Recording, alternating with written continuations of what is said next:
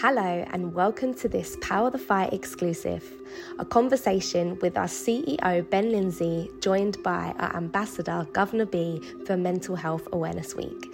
They will be discussing men's mental health, grief, faith, juggling life and the impact these things may have on us. Hello, my name is Ben Lindsay. I am CEO and founder of Power the Fight, and it is a great pleasure to have one of our ambassadors, Guvna B. Introduce yourself, please.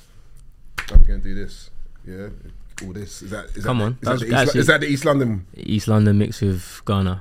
Oh, see. You done it well though. You executed correctly. Thank you. So what about the click, right? Click's very important. Mm-hmm. I'm Guvna B. My mum named me Isaac. I'm a rapper, author, broadcaster, and a proud ambassador of Power the Fight. Not just because I know Ben. He'd actually be the main reason that I wouldn't do it. But I actually believe massively in the work that they're doing. I see the impact, and I want more people to see that as well. Appreciate you, bro. We could get into how we know each other and all the times I've saved your life and all that type of stuff. There's quite a few stories in the last 10 years, but maybe for another podcast.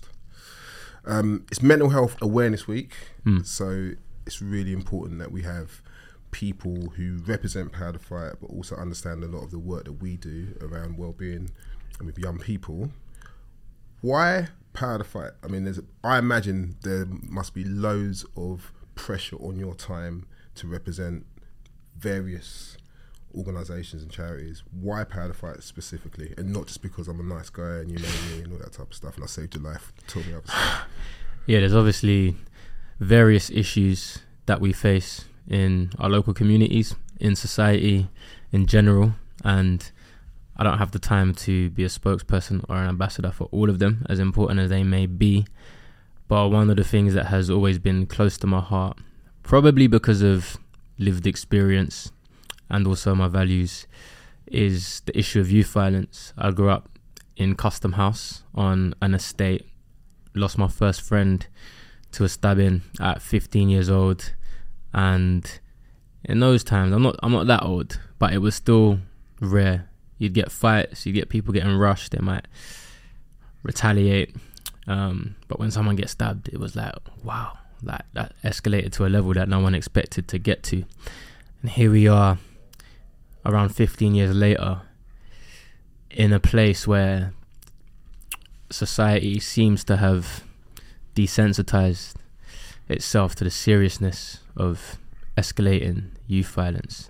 And for me, we can never become desensitized. That's dangerous. I think it's sad when anyone loses their life, but I think it's devastating when it could easily have been prevented. And yeah, I had the likes of you, my youth leader at the local youth club, impact me in great ways, and that changed the trajectory of my life. And I want to play my part in being that person for someone else. Yeah, that's amazing. And it's interesting that you talk about the experience of growing up in an estate and seeing violence on a semi-regular basis. You're a bit older, you're no longer in the ends, you drink expensive coffee, you know. Thank you for this cortado. Yeah, it's all right. You're in leafy areas now. When you look back, what do you think the impact of those experiences of violence has been on your life? I think I'm naturally an optimistic person, but when you've seen certain things, when you know people that have been directly impacted by youth violence, when it's come close to your doorstep, when I remember for me seeing my first gun at 11 years old, takes away some of my innocence. And so when I leave my house, you make a joke about me being in leafy suburbs, I'm still not too far away. Do you know what I mean? I think most places in London you'll have nice bits and not so nice bits. But when I leave my house, I'm always on guard. I'm always thinking something could go wrong. I'm always on my P's and Q's. You never lose that. I need to be streetwise. I'm a big man now. I'm 30 odd. I won't tell you the exact age. Okay. But even now, if I'm walking through different ends at night, I'm like, I've got to be careful. I don't know what's going to happen. So you're telling me you still feel that anxiety and that kind of, I suppose we'll use the word fear, even though you're a big man now, you can drive wherever you want to go. You're not wanted in any area, to my knowledge. So, but you're still feeling that sense of concern. Yeah, I'll tell you why as well. If things were the way they were when I was growing up, maybe not. But now, for various reasons, these youths are lawless, bro. And I laugh about it now, but I went back to my estate to film something with the BBC. And when I pulled up to my road, these youngers are looking at me a certain way. And I was like, yo, man, grew up here, bro. I'm one of you lot, man. Relax. And anyone can get it, bro. Yeah. And so you can never allow yourself to become so comfortable. But it's interesting because I speak to people that didn't grow up in London, and I feel like they might have like irrational fear, but they can walk the streets with a confidence that I can't. I wouldn't say I'm fearful, but I just know that anything could happen. It's interesting you say about perception. I shared something on my Instagram recently about a time when I saw you on, I think it was Newsnight. Yeah. And you were talking about violence and drill music. And I happened to watch this when I was on holiday in North Wales. And it was quite a strong piece, and they were showing kind of imagery of knives and just people in ballies and all types of stuff. And I was saying to my wife at the time, she's still my wife, I was saying to make that very clear, I was saying in the location of where we were in Snowdon, I was like, oh, this is crazy, because obviously coming from London, I'm used to this type of imagery, but then when watching it where it was predominantly white people, I was thinking, wow, this is just a really mad representation of young people in London, and how does that play out to them? What does it really look like? So for me, I just found it interesting when we talk about perception and the confusion people sometimes have when they see, and if we're honest, predominantly black children in the context of violence. How do you kind of navigate that, particularly when you're doing music, which some could misunderstand as being just a certain way?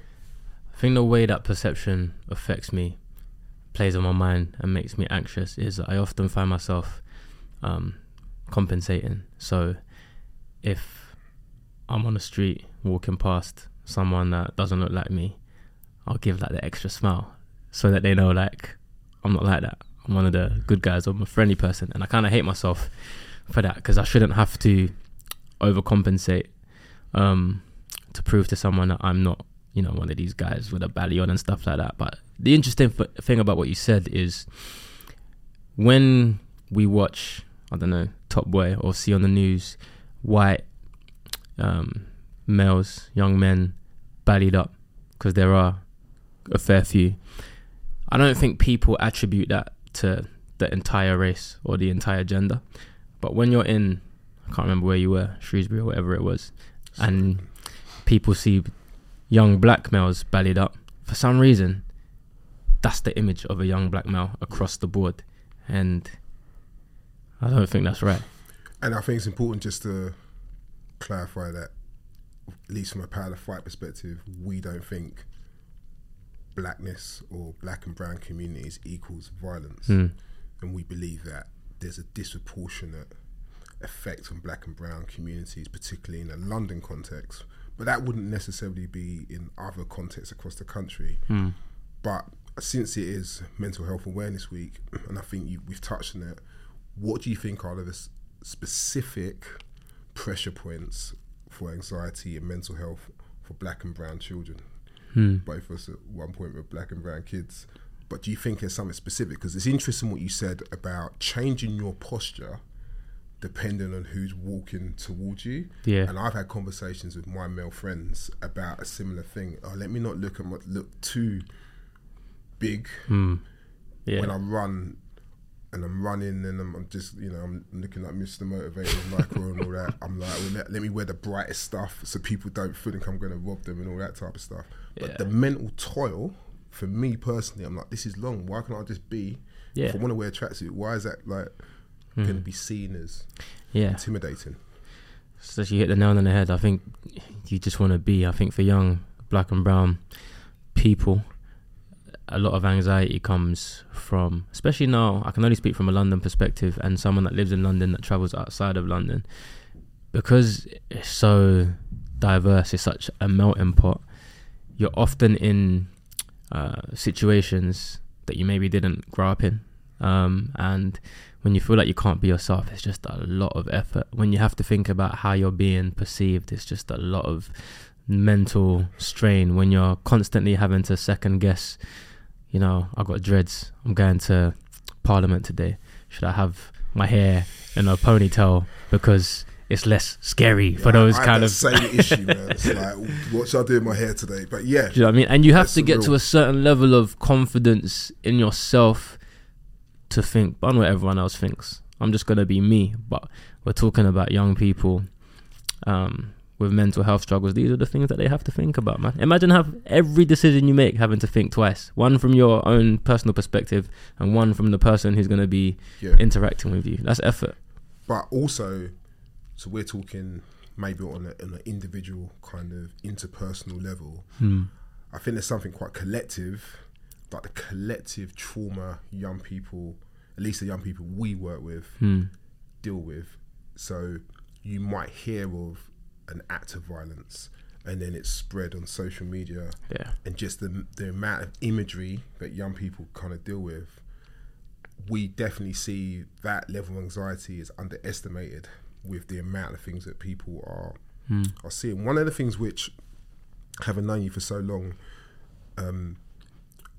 the passing of your dad, just walking with you through that, and then consequently the album which came from that. I suppose that was one example of how I was able to kind of watch how you would deal with quite a pressurized situation. Do you want to just talk a little bit about how you managed in such a kind of a time of deep loss and sadness?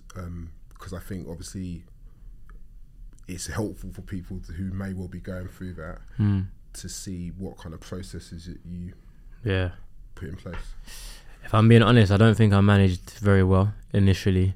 My parents are Ghanaian. My dad was kind of typical Ghanaian man, didn't really talk much unless he was like telling me to do something or telling me off, but I never doubted his love for me. I'm the firstborn as well, which is another factor in how I responded, but I was stiff upper lip, keep it moving, got to look after the family. Obviously on the day it happened, everyone be sad, cry, but life has to go on in the sense that I can't afford to let this break me, because a lot of people are relying on me. And then I think the conditioning from growing up in the area that I grew up in is no one really wants to be like the moist guy or the victim, or you want to be able to make the choice to be strong. And strength looked like, this can't affect me in a way that my life goes down the pan, but I got to keep it moving. And so I tried to, but about 3 months after, had a bit of a breakdown and cried while I was away in America. And it was like the kind of ugly, like uncontrollable tears. I'm an ugly crier, I'm not going to lie. But after I cried... You're a West Ham supporter, right? So that must happen quite a lot. I never cried at football. One time I cried at football, when Luis Suarez handballed it and Ghana got eliminated. I think we all cried that one, but yeah. But after I cried, I felt like a massive release and a sense of freedom. And in a way, because I had lost my dad, I lost a lot of fear, because I thought, it's just here today, gone tomorrow, so I can't afford to be at the beck and call of people's perceptions. And then I just said, it's fine to be vulnerable, man. It's fine to shed tears. It's fine to put things in place to help you deal with your emotions properly. And so the main thing I realized is, when people are like, just talk about it, man. Like, just share what you're going through. It's not necessarily that we don't want to do that. Sometimes it's that we don't have the tools. And so I had to learn what the tools were. I had to learn to try and use different methods of communicating. If I'm not... Like what type of... Because I think this is really helpful, because I still believe, particularly in black and brown communities, or even just the black community, mental health is a taboo subject. Yeah. I remember my grandma, who was an amazing woman, saying, do you know what? Black people haven't got time to be depressed. We just got to crack on. Which sounds mad, but that is often the mentality which the older generation would operate. That's so true, man.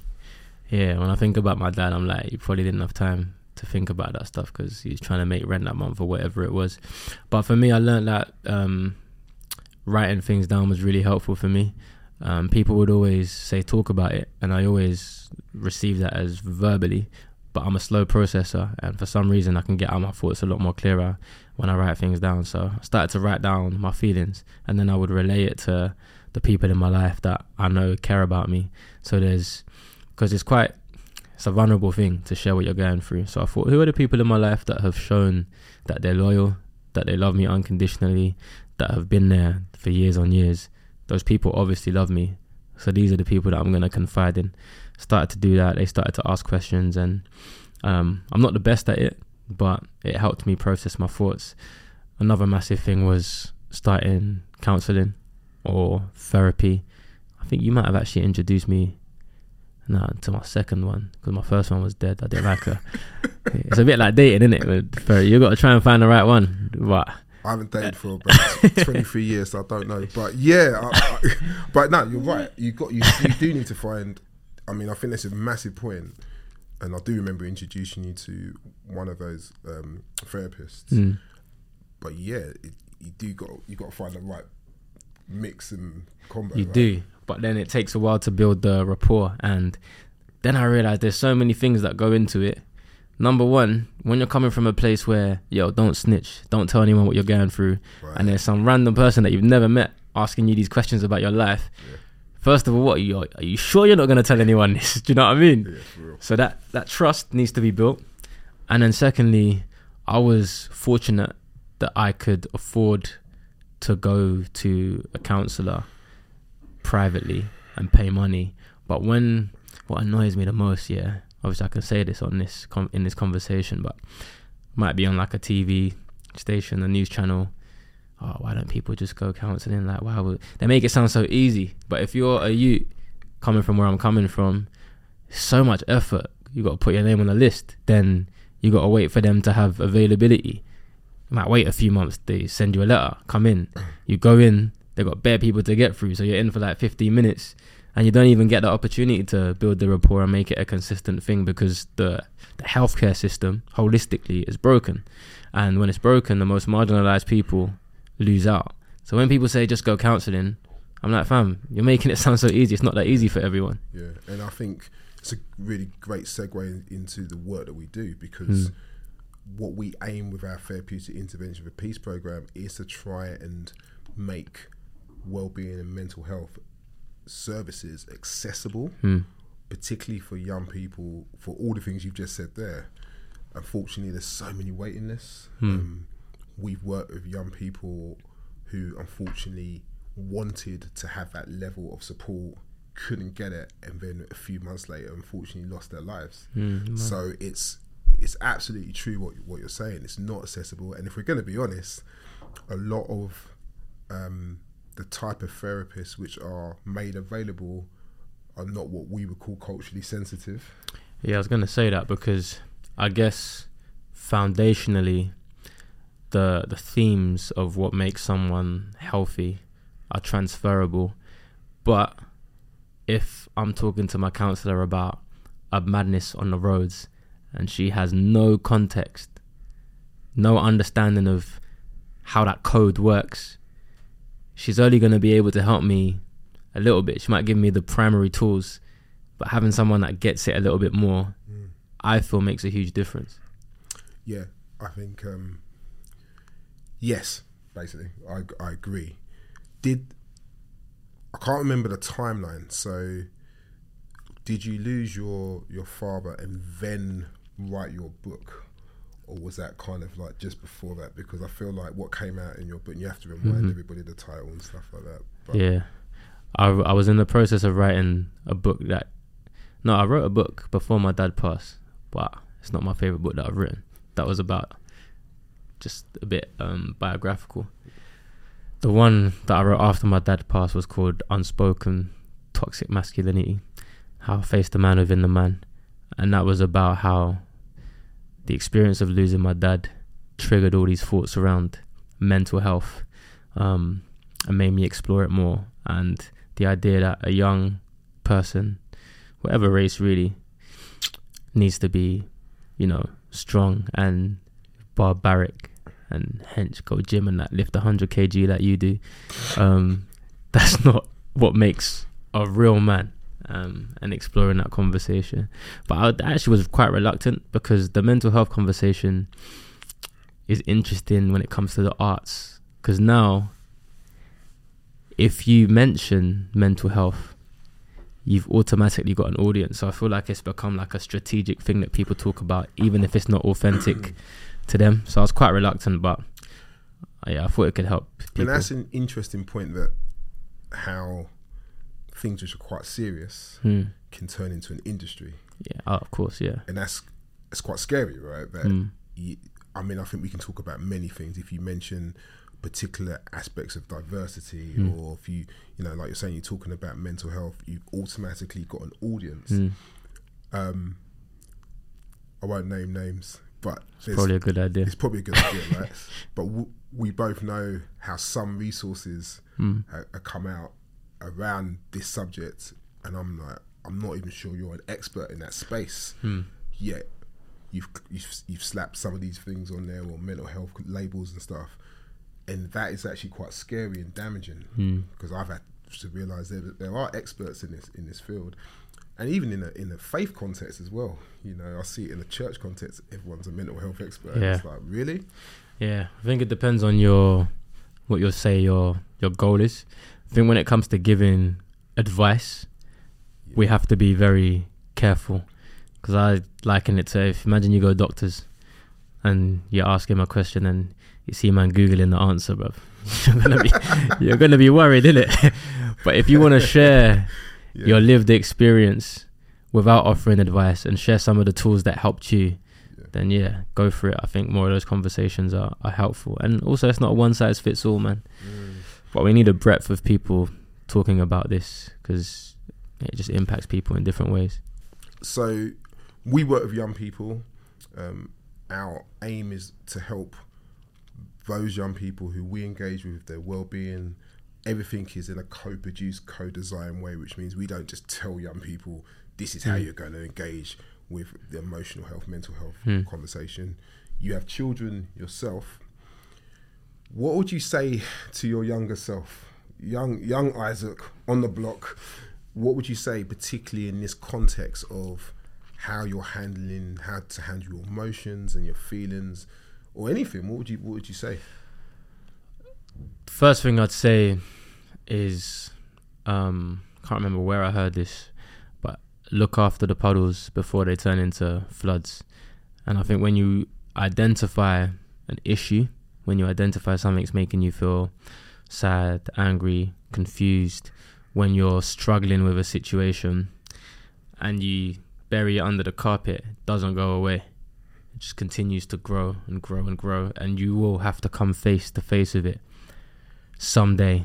And that's from times when I or people that I've known have been struggling with anxiety or addiction or bullying, whatever it is. It just never goes away. You have to deal with it, and it's always easier to deal with it at the earliest possible point, even though that seems really scary, because when it gets bigger, it's going to seem even more scary, and then even more scary, and you're going to wish, I should have just dealt with it back when it was calm.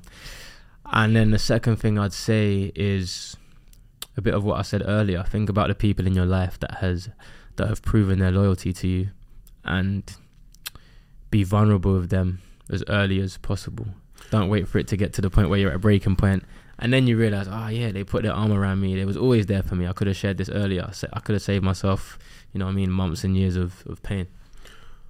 Interesting choice of words, loyalty, because I think, how do you discern as a young person that loyalty is dependent on the type of person? So how do you? And this is a tricky one, right? Because when you're growing up, you're still trying to work out who's real, who's bad breed, who's positive.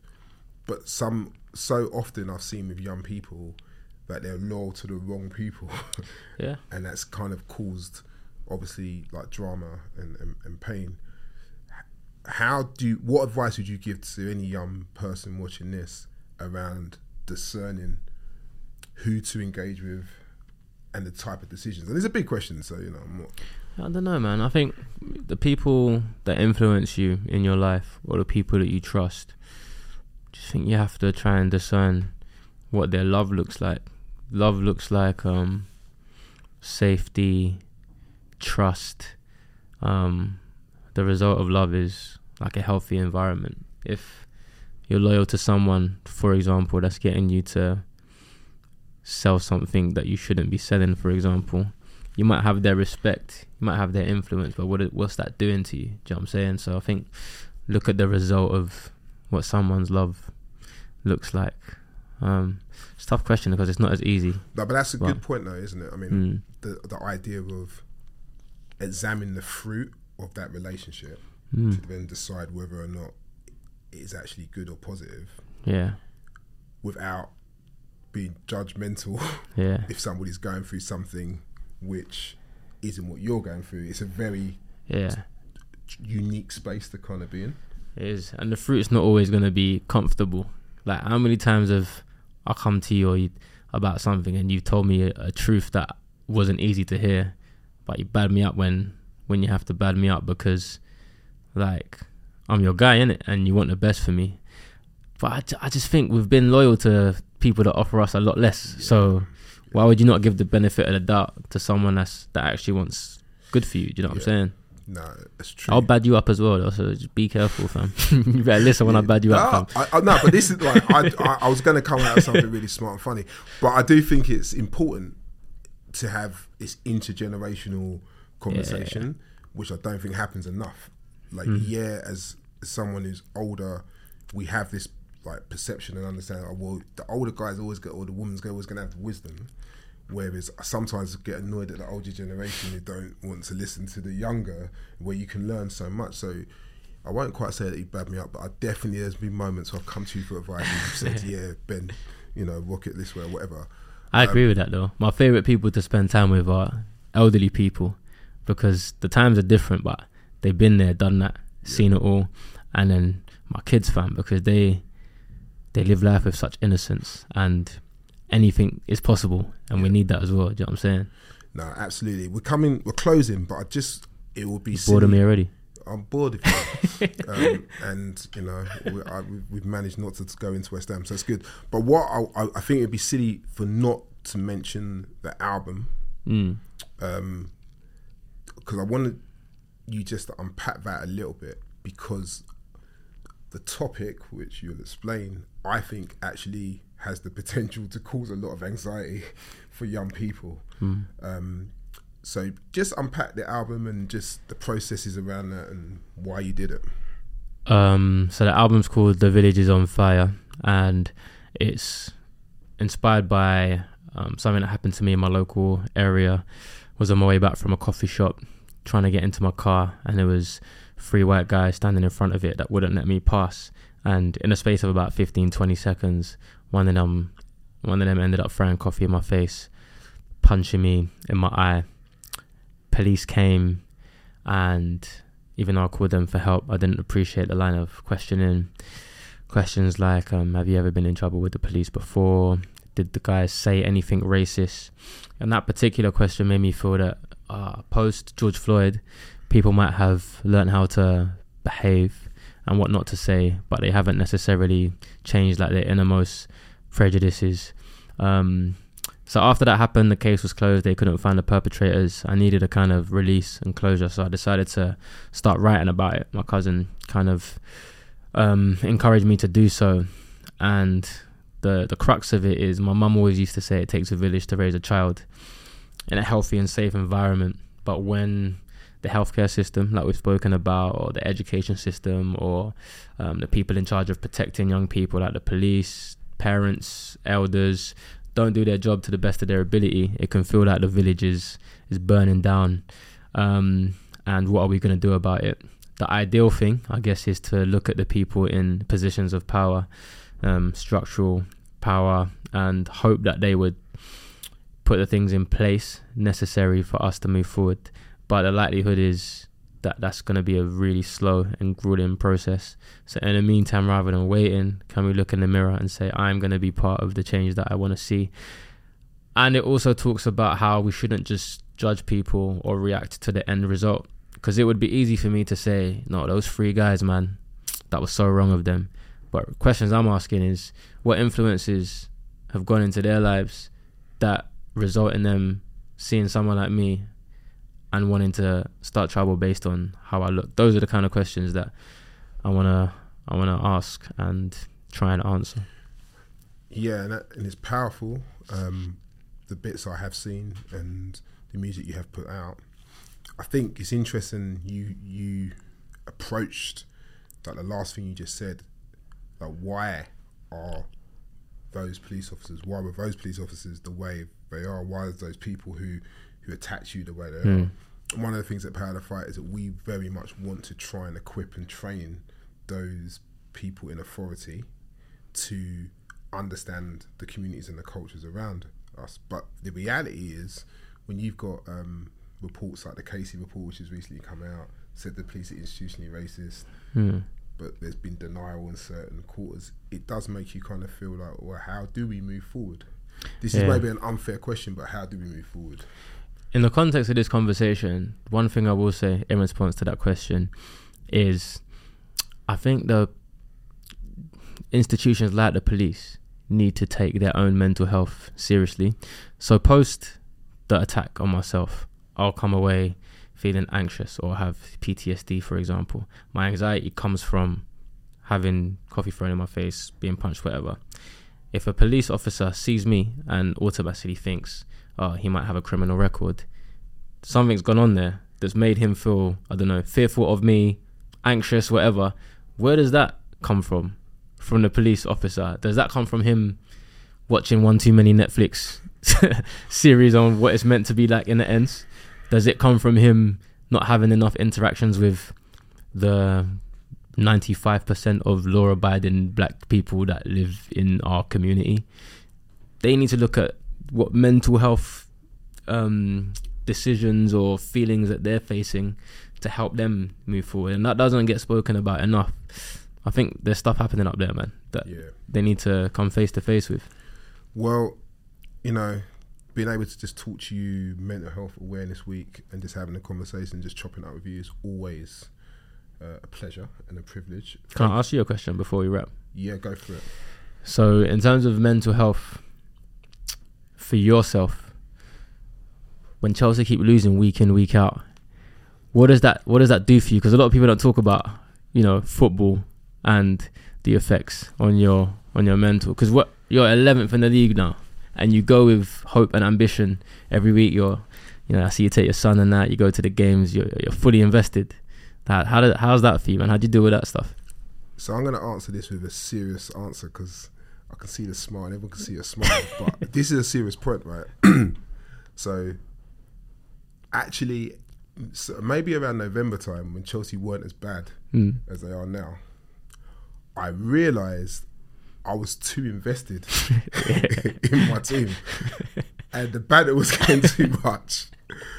And you know, and I know you appreciate this as a West Ham supporter, sometimes you can't watch Match of the Day because it's like, nah, this is actually messing up my weekend. And my wife be like, "What's the matter?" And I'm like, "Oh." You're like eighth match on and that as well. You got to sit through the whole thing.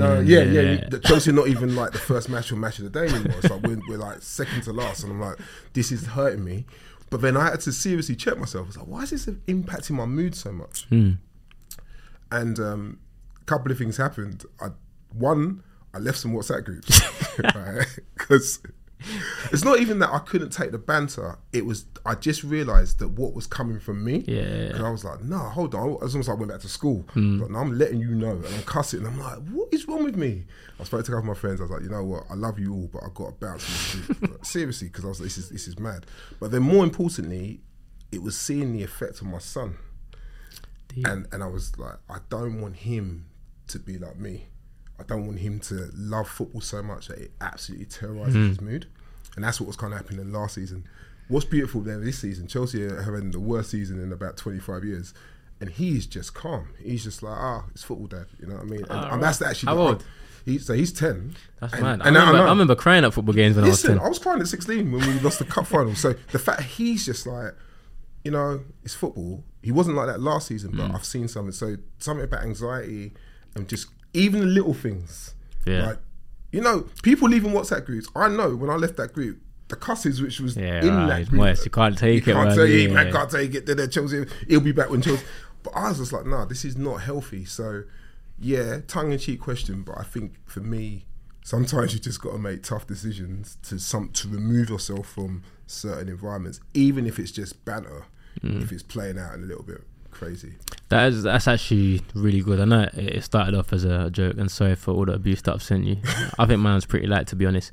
But when you read about the effect that losing football games has on things like domestic violence, then it's a very necessary step for some people to put things in place so they're not as invested if they know that they can't control the emotions off the back of a bad result or a bad season, for example. Just to be clear, it didn't get that bad. No, not saying you, obviously.